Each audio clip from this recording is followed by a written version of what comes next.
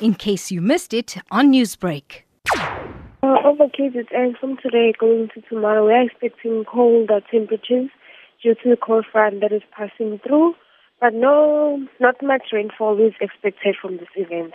Just colder and cool temperatures. No snowfall that is expected, as well as rain. Just colder and cool temperatures. Cloudy to partly cloudy, mainly over the northern part of KZN.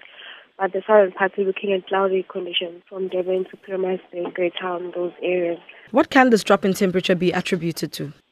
This weather is due to a cold front that is moving through over the country today, as well as an upper air system that we call an upper air trough.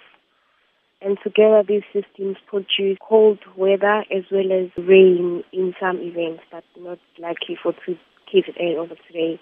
And this weather is expected to pass through on Wednesday. We're expecting to go back to our sunny and warm conditions. Systems that are moving through today into overnight. More colder temperatures are expected for tomorrow. Looking at a maximum of 19 for tomorrow, 17 Market. Into the interior, Pietermaritzburg, Limpopo, looking at 17, Limpopo 15, and then Friday you're looking at more 16, Newcastle 14. Otherwise, nothing much more hectic other than the winds that happened earlier on today. What would be your advice to households to keep themselves warm during this cold weather? I'll advise the KZN residents to use more fuel-efficient sources as well as be safe in terms of lighting candles. Make sure under adult supervision in case there's fires.